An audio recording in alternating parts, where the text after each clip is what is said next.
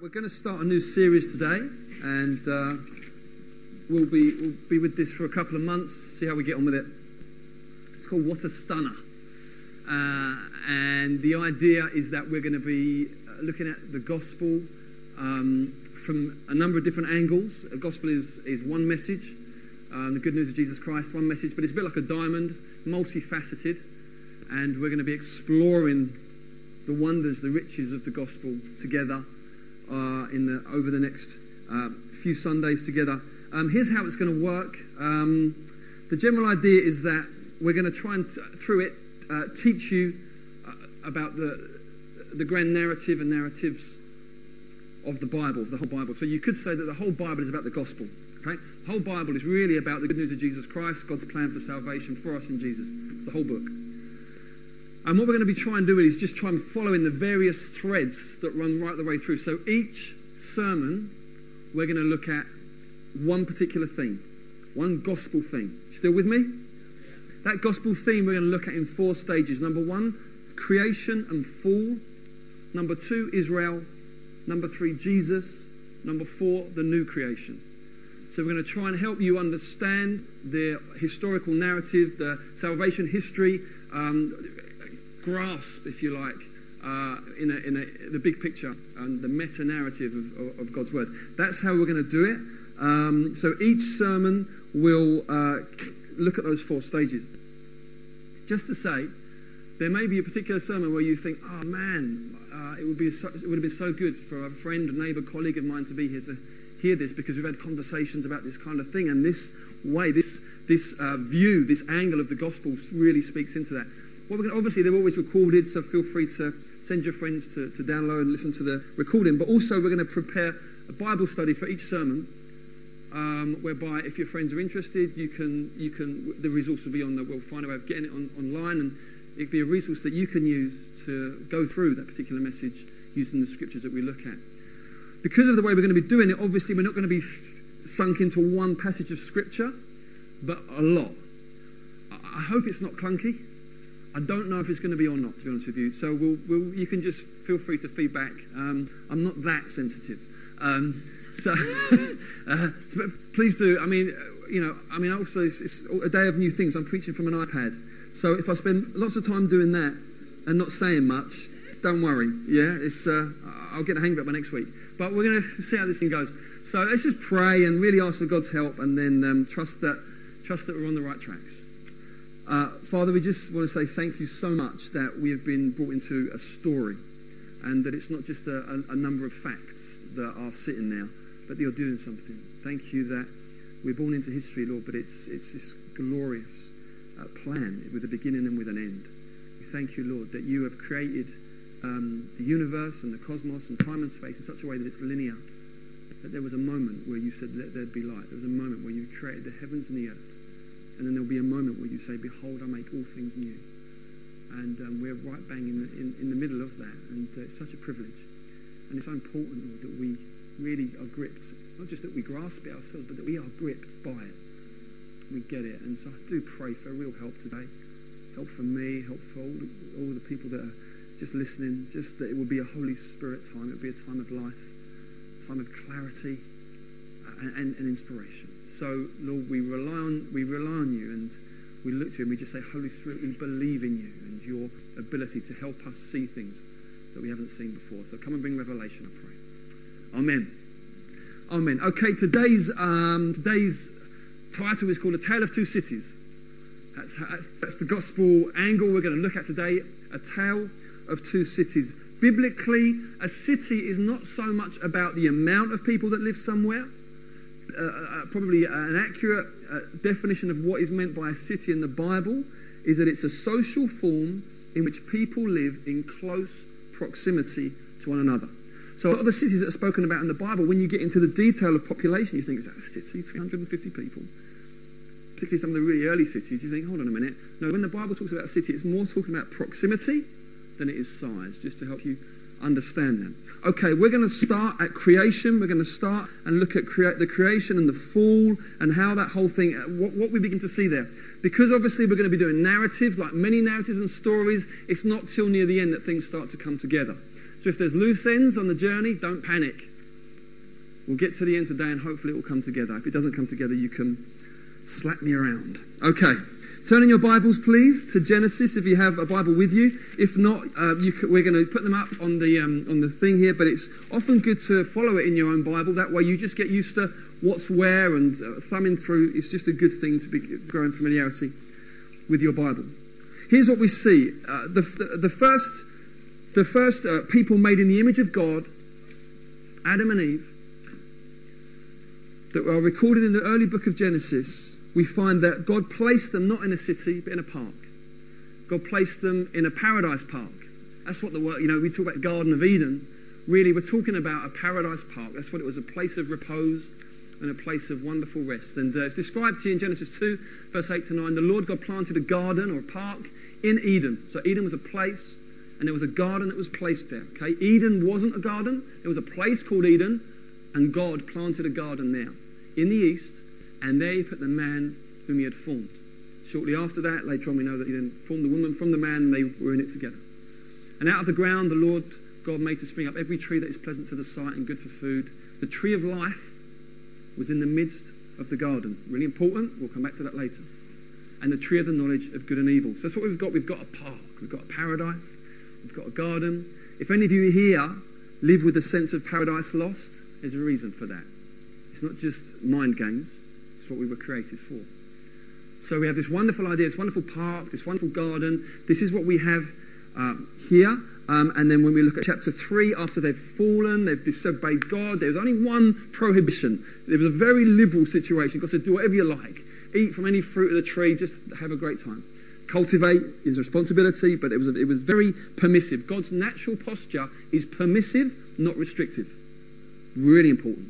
A lot of people assume God's natural posture is restrictive, trying to stop you doing stuff, because that's the way Satan paints God. Because Satan comes and says, did God really say you can't eat from any trees? Trying to paint God in that way. So that's a real satanic lie. Very permissive. But there's just one tree, don't eat from that one. They ate from that one. And everything terrible that you see and read in the newspaper and that you've experienced in your life can all be traced back to that event there. Part of God's judgment on them was this, chapter 3, verse 22 to 24. The Lord God said, behold, the man has become like one of us in knowing good and evil. Now, lest he reach out his hand and take also of the tree of life and eat and live forever. Therefore, the Lord God sent him out from the Garden of Eden to work the ground from which he was taken. He drove out the man, and at the east of the Garden of Eden, he placed a cherubim and a flaming sword that turned every way to guard the way to the tree of life. So they're banished. They're banished from this place of paradise. They're banished from this place of rest and repose and joy and life to the full. They're banished, thrown out because of their sin. That is part of God's judgment on them. Very important. Hold that one in your mind as well, please. And then the first city that we read about in detail is the city of Babel. We find that shortly after the flood, there's a scattering out from where Noah and his family came out from the flood. There's a scattering, and certain people decide we don't really want to scatter, we want to do something instead. And we read about that in chapter 11 of Genesis, verses 1 to 9. Now, the whole earth had one language and the same words, and as people migrated from the east, they found a plain in the land of Shinar and settled there. They said to one another, come, let us make bricks and burn them thoroughly. And they had brick for stone and bitumen for mortar. And they said, come, let us build for ourselves a city. There it is. And a tower with its top in the heavens. And let us make a name for ourselves, lest we be dispersed over the face of the whole earth. Next slide. Please. And the Lord came down to see the city and the tower which the children of men have built. And the Lord said, behold, they are one people, they have all one language. This is only the beginning of what they will do. And nothing that they propose to do will now be impossible for them. Come, let us go down, and there confuse their language, so they may not understand one another's speech. So the Lord dispersed them from there over the face of all the earth, and they left off building the city. Therefore its name is called Babel, because there the Lord confused the language of all the earth. And from there the Lord dispersed them over the face of the earth. So our first encounter with the city is negative. It's about pride. That seems to be the main thing going. Let's make a name for ourselves. And so God judges that. It also seems that another reason possibly why God judges it is because it's a false security. God has said to Noah and his descendants, go and fill and multiply. And actually they've said, rather than so that we're not scattered, let's hold together for security. And so there's a sense at that point where there was a real movement from the Lord, which was meant to be a scattering. And he said they gather and try and find security within themselves. That could be another reason, a bit more subtle, but there it is. But actually, when we read it, it's negative. It's a story of judgment. It's a story of God not being happy with what they were doing. Now, I just want to suggest at this point that if all we've got so far is this wonderful garden that they're then banished out of, and then a city, and man, look at that, oh, God really judges that, we can come into a mentality of thinking biblically, cities are bad, fields are good. Yeah? Cities, green stuff, godly. That can begin to get into our mind, and it can also create an expression of Christianity that kind of flees the city. Get out to the countryside, so it can be godly. Also, an understanding of heaven that's kind of like the afterlife. I'm going to run some meadows. I'm going to be in meadows, with music and meadows, and so that can begin to get into our psyche. Perhaps we'll hold that thought. I keep telling you to hold your thoughts, don't I? But okay, so creation and fall. We've done creation and fall. Now we're going to go to Israel. We're deliberately choosing the four main portions so you develop an understanding and a grasp of the whole story of the Bible. The Old Testament is primarily the story of Israel. Now, the people of Israel started off nomadic. Abraham, Isaac, and Jacob, they were nomadic people wandering around, setting up tents and monuments and pillars and places of worship here and there, sleeping, heads on stones for pillows. It was a nomadic situation. Then, as a result of famine and Joseph and that whole story there, the people of Israel, the extended family, 70 or so members, not yet a nation, just a big family, they make their way down to Egypt and they settle there for 400 years, during which time they become slaves, they become oppressed. God raises up Moses, brings them out. At that point, I think talking around 3 million, brings them out of Egypt. They spend 40 years wandering in the wilderness. Then God takes them into the promised land. So there's still a people that really haven't really known what it is to settle in their own land. There's this wonderful promised land for them. And then as time goes on, they conquer various cities and other things like that. But the city's not a big deal. And then along comes David. He conquers a city called Jerusalem, which previously belonged to a tribe called the Jebusites. He overtakes it, and suddenly something massive changes in the way this particular city is spoken about. We read in 2 Samuel 5 of the conquest of Jerusalem, and it gets expanded. 2 Samuel 6, we read about David bringing the Ark of the Covenant. Now, the Ark was a box, and in it, certain things that were very, very spiritually significant for the people of God, for the Israelites, and it really represented the presence of God. And previously, it lived in a tent where people would go, and the priests would offer sacrifices and very kind of a wonderful, beautiful, yet slightly complicated worship. But the box was like the presence, So David orchestrates the priests bringing the box into Jerusalem. And so Jerusalem's not just the political capital, it now becomes the spiritual capital. And then we hear this word called Zion begins to be introduced more and more. I'm sure you've heard the word Zion. And Zion is one of the hills of Jerusalem, which later on Solomon builds the temple on Mount Zion, and the temple becomes a much more permanent structure for the presence of God. And it's suddenly a very, very significant thing in the life of the people of Israel. I'll just read to you Psalm 48 here, the first 3 verses, just so you can get a sense really of how they thought of the city of God, which is started to be called Jerusalem, Zion, the city of God. These were the language they started to use. Great is the Lord and greatly to be praised in the city of our God. What language? His holy mountain, beautiful in elevation, is the joy of all the earth. Mount Zion in the far north, the city of the great King. Within her citadels, God has made himself known as a fortress. It's incredible. You find this kind of language time and time again throughout the Psalms, Psalm 46, throughout the prophets, Isaiah, Jeremiah. Suddenly, something's happened around this city. You see, God is very interested in it. And it's spoken of in very exalted terms. You think, wow, this is very, very significant. And yet, the people of Israel don't understand, grasp, trust in the name of their God. They don't understand and grasp the privilege of who they are. What they tend to do is look to the other nations around them and look at the kind of so-called gods they worshipped with all the vile stuff. It included sexual immorality, sacrificing children, with some really terrible things. And what they started to do was they started to syncretize their worship of the Lord with these other forms of religion. They would bring these things together and try and make it work. They would create sort of statues of animals and say it's the Lord and other things like that, and they would try and bring together their history with the God of heaven and earth with this other kind of statue making, bowing down kind of idolatry, and try to say we can do this time and time again. God warns them, don't do this. You do this, I will expel you. The land itself will vomit you out. You mustn't do this. And the prophets come and they warn, and the Israelites resist the warnings and they go headlong, generation after generation, into this kind of situation of refusing to be God's holy people, but constantly trying to just bring it and draw it all together and make something that they think will work. There comes a point, 586 BC, where Jerusalem is finally, well, in a sense, it's not finally, it's there today, but in terms of the glory, the temple and all of that, it is sacked. And it's sacked by Babel, or the Babylonians. It's quite ironic. God raises up these people who have no regard for him and brings them as a disciplining tool on his people.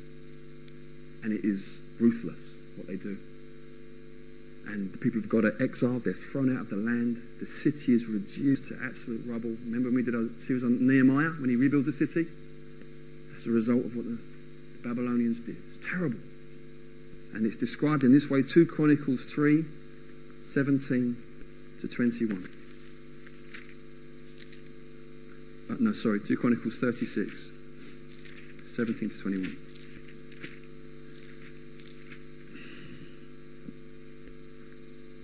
And the people,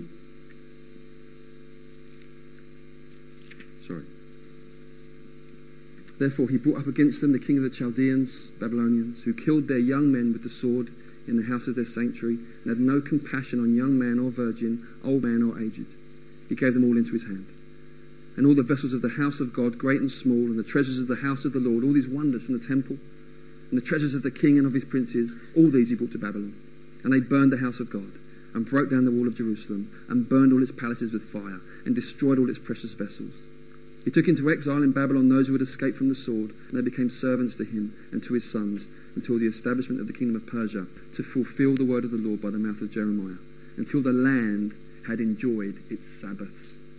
All the days that it lay desolate, it kept Sabbath to fulfill 70 years. The land itself got a rest from the people of God. The land itself went, phew, those guys are gone. From God's people. It's terrible. What a horrific thing. So this is the history of the city of God through Israel's time. Enter Jesus. At the point of Jesus' entry into the story, Jerusalem by this point had endured centuries of oppression and domination by Babylonians, Persians, Greeks and Romans, interspersed with a number of very violent Jewish revolts. But here comes now the promised Messiah, the King. Right? This is Jerusalem's moment. This is the moment that Jerusalem was made for. Even the wonderful kings of David and Solomon, they were really just foreshadowings of the great King, prophesied by Isaiah of the increase of his government and peace. There shall be no end. He's called the root of David in his divinity, because he was the source of the anointing and the glory and the life of David. He's called the branch of David in his humanity, because Jesus was related to David along the natural line. He's the root and the offspring, the root and the branch of David. Here he comes, and he comes to Jerusalem, and Jerusalem's response, crucify him. This is her moment. This is the moment her king has come. Sure, every now and then it looks good. He rides in on a donkey and they're all crying out, Hosanna. But, a few days later they're crying out, crucify him. And they will not be shut up and they will not be silenced. This is the city of God. And then the rejection is made final by the fact that he's crucified outside the city. Totally rejected. Hebrews 13 makes reference to that, how just the reproach of just rejected, cast out, the King, the Creator, the Messiah. How does Jesus respond to Jerusalem's response to him? In two ways. Firstly, he weeps and laments. Matthew 23, this is Jesus' response. "O Jerusalem, Jerusalem, the city that kills the prophets and stones those who are sent to it. How often would I have gathered your children together as a hen gathers her brood under her wings, and you were not willing. See, your house is left to you desolate." And then in Luke 19:41, "And when he drew near and he saw the city, he wept over it." Jesus, only two accounts of Jesus weeping. Only two accounts. The tomb of Lazarus and here. He wept over the city.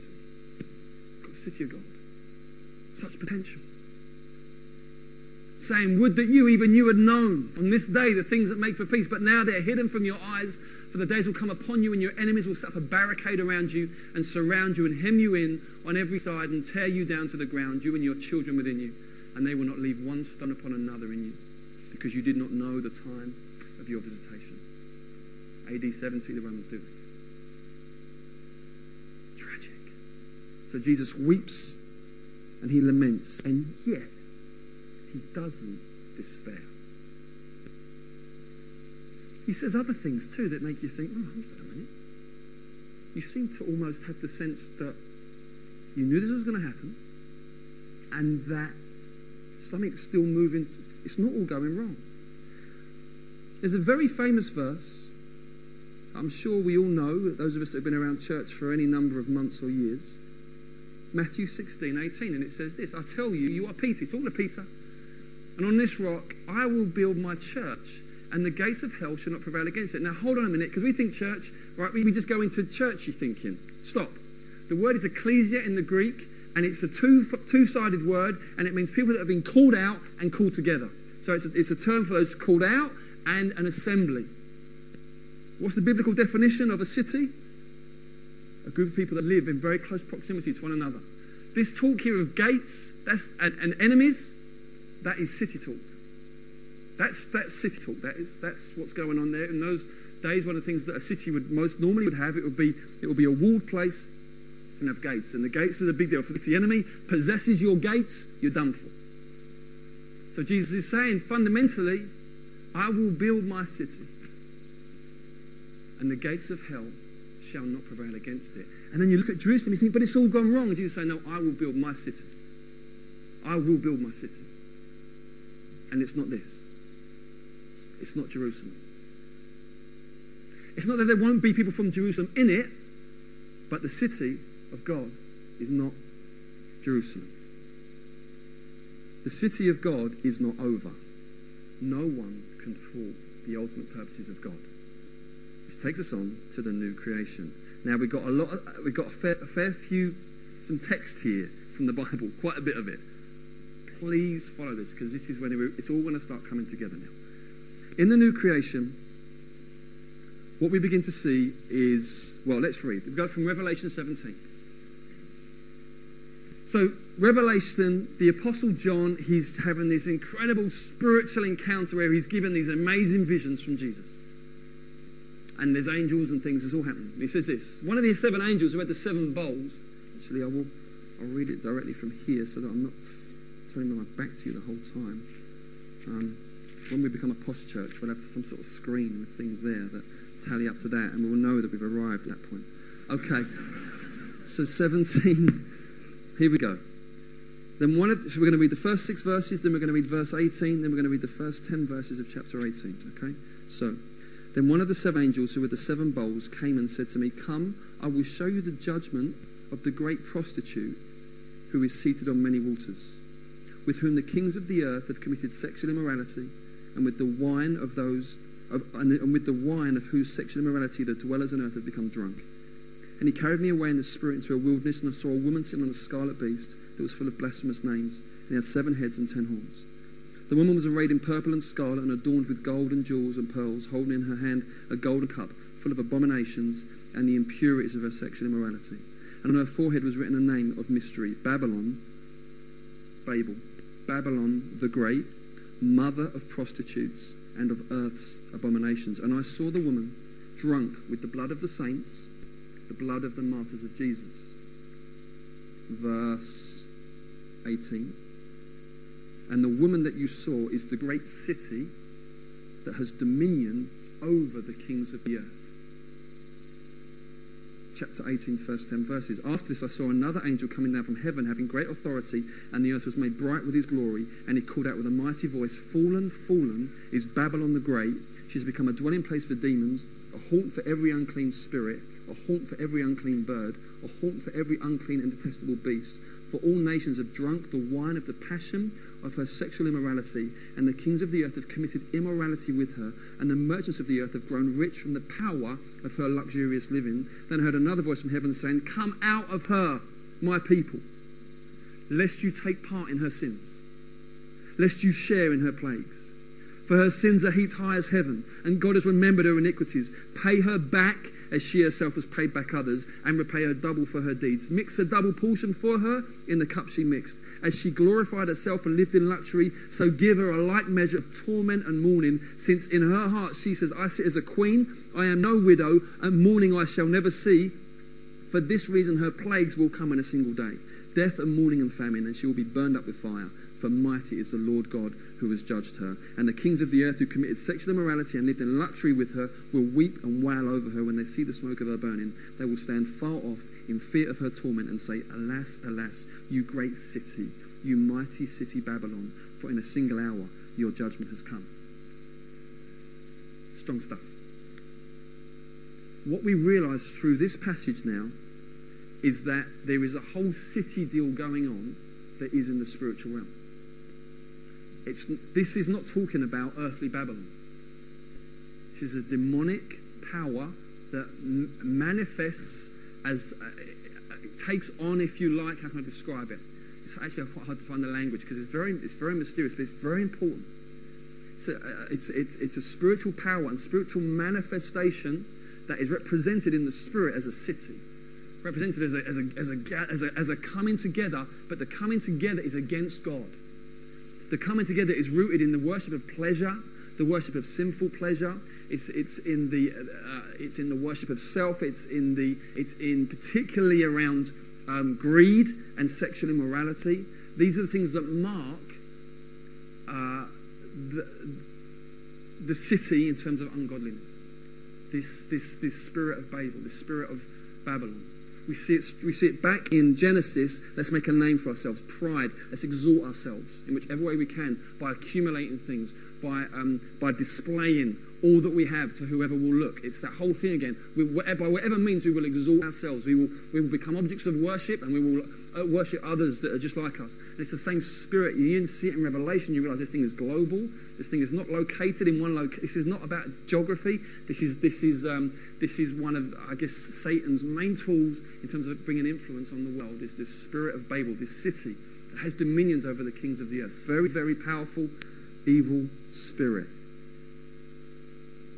So we realise that the city is not. So these cities we're looking at. You're blown out of just your kind of local, parochial, natural view when you realise this is not about Jerusalem. This is not about Babylon. This is about spiritual reality. You think, oh my goodness, what? This is huge. This is very, very huge, and we've got to. This is big. Even the language, the scope, the scale, when you read it, it just has a sobering effect, doesn't it? You realise, oh, okay, so even the rapid and violent advance of sexual, just the paedophilia and the things and the porn. I was trying to think of the word. I had to make up a word in the end. Pornographization of our society or whatever. But where pornography just becomes it's everywhere. It's just everywhere, and you walk into Sainsbury's and with your kids, and you go to the newspaper rack and you're like, whoa, steer them away, and the whole thing, because it's just, what is this? Is this? It's not just. It's the heart, it's the sinfulness of people, but driving it and fueling it is demonic spirit. powerful.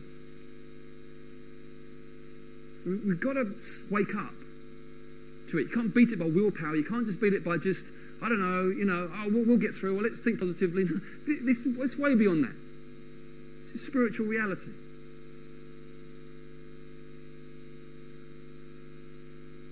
It's the city that we do not want to be a part of. And I'm not talking about London. Spiritually speaking. Now we're going to just go to Revelation 21, and I'm going to show you a different city, and then we're going to pull the whole thing together. Revelation 21 verses 1 to 4, then we're going to do verses 22 to 26, then we're going to do the first 4 verses of chapter 22. Here we go, 21 verse 1. Then I saw a new heaven and a new earth, for the first heaven and the first earth had passed away, and the sea was no more. And I saw the holy city, New Jerusalem, coming down out of heaven from God, prepared as a bride, adorned for her husband. It's the church. And I heard a loud voice from the throne saying, Behold, the dwelling place of God is with man.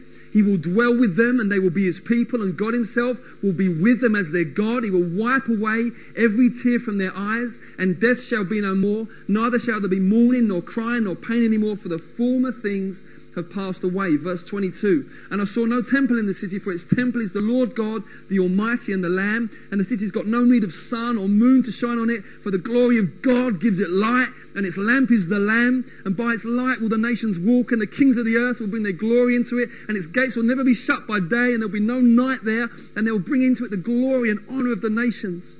But nothing unclean will ever enter it, nor anyone who does what is detestable or false, but only those who are written in the Lamb's Book of Life.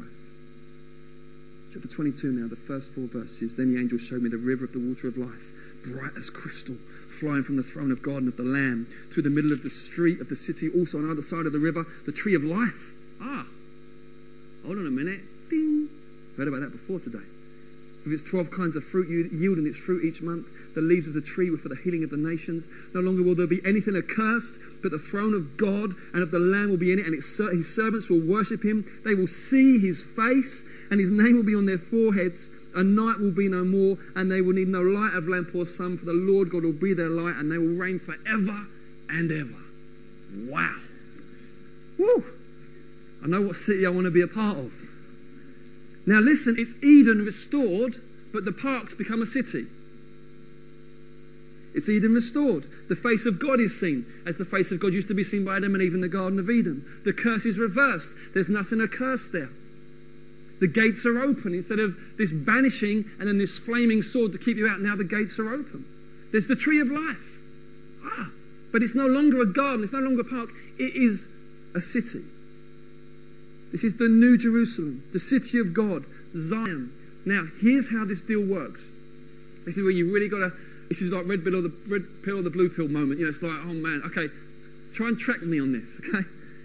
The city of God, the New Jerusalem or Zion, call it what you will, is being prepared by God in heaven and being prepared by God on earth. There is a mysterious correlation with the building of the church on earth and the building of this wonderful city in heaven.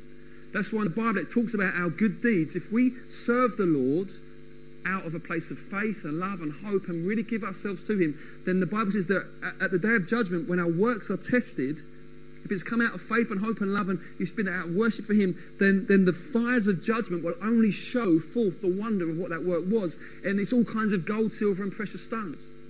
Well, if I'd read, but it was just too much, I didn't want to be. If I'd read about this new city, it's Jerusalem, its walls and its foundations and everything, it's all made of exactly the same precious stones.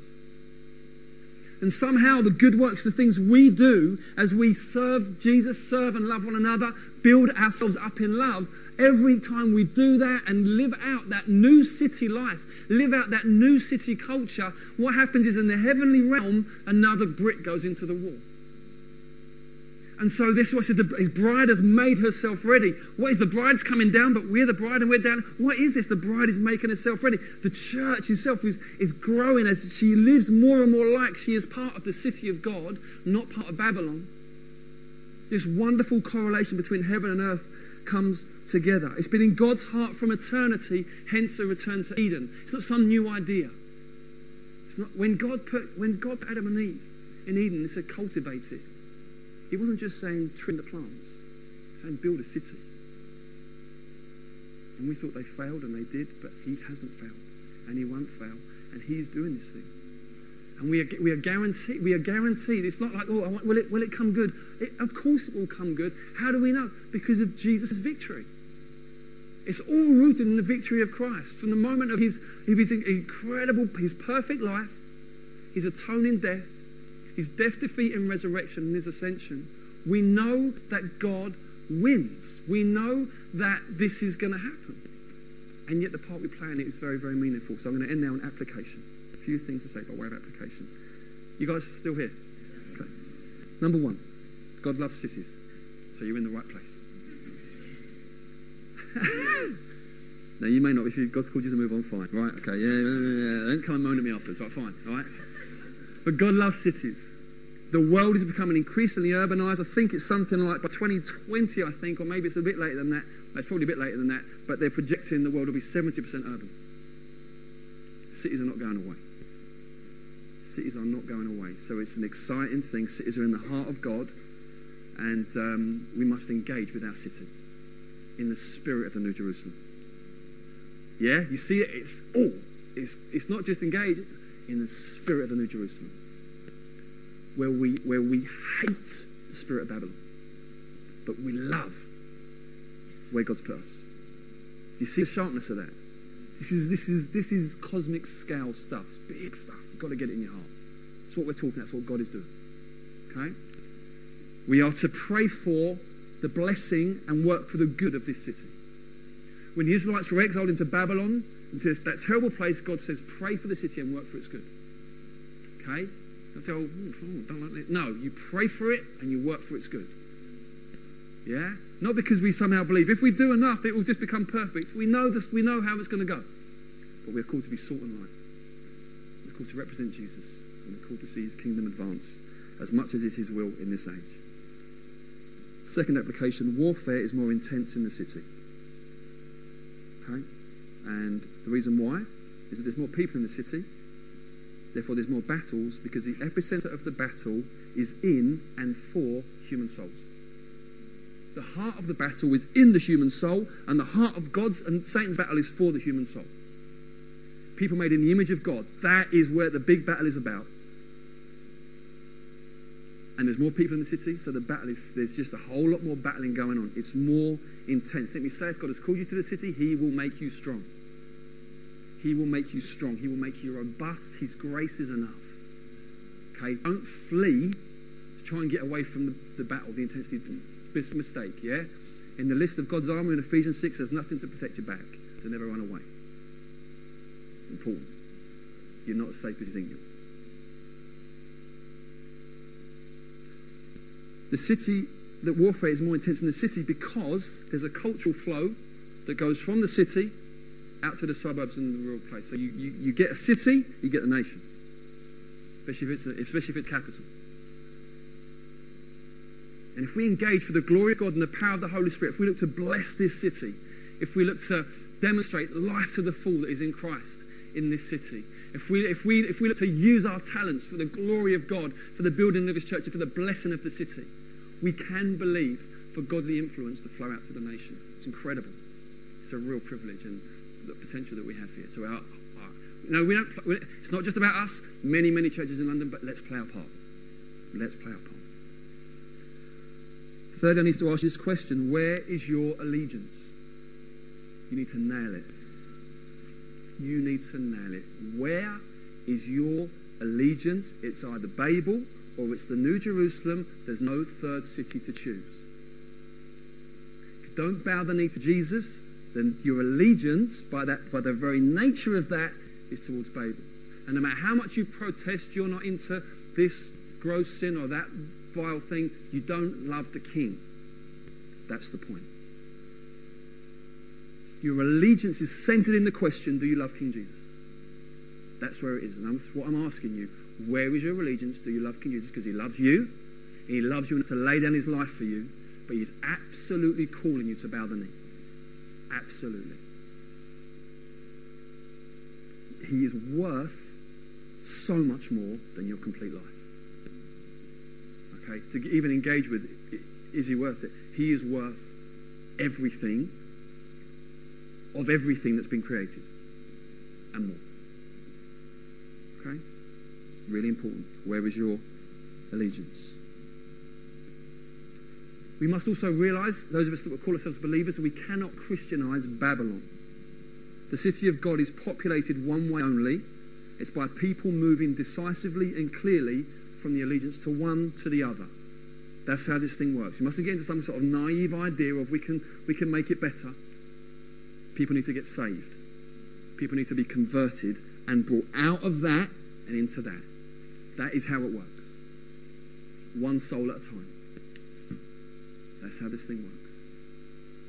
That's where the battle really rages, in the heart, mind and soul of people. And praise God, we've got such a message. Hope, forgiveness, reconciliation, new life, eternal blessing. Wow, we are power-packed with this thing. And then finally, I want to say this, those of us again that are believers, final application, much discernment is needed for those who claim to be citizens of Zion. Increasingly, we will need to be very clear about the fact that we love righteousness and we hate wickedness. We must do so in a way that is not self-righteous, that is not as if we think we're on the moral high ground, or anything like that. It's a horrible kind of nasty kind of Pharisaic spirit. Not like that at all. But holiness is key. One of the most powerful weapons we have in helping people change allegiance and actually come into a relationship with God is by living a New Jerusalem life in this age. By his power as much as we can, and when we get it wrong, humbly saying sorry and saying, forgive me, I didn't represent Jesus there by all. Living that out. And we need to just feel the cosmic weight of this thing, not in a way that will crush us. Jesus said, my burden is light, my yoke is easy. It's not a way that will crush us, but in a way that makes us go, okay. And I know you come in from a meeting like this, you come in from work and distractions and all the things that go on, and suddenly, bang, you're hit with this. I understand. It's a bit of a sledgehammer. But let God carry you somewhere glorious through it. Rather than just saying, you have a part to play. He will lead you into your part to play. He will give you grace for it, and you'll enjoy it. Okay? Not this always easy, but there is joy in finding your place in the purposes of God.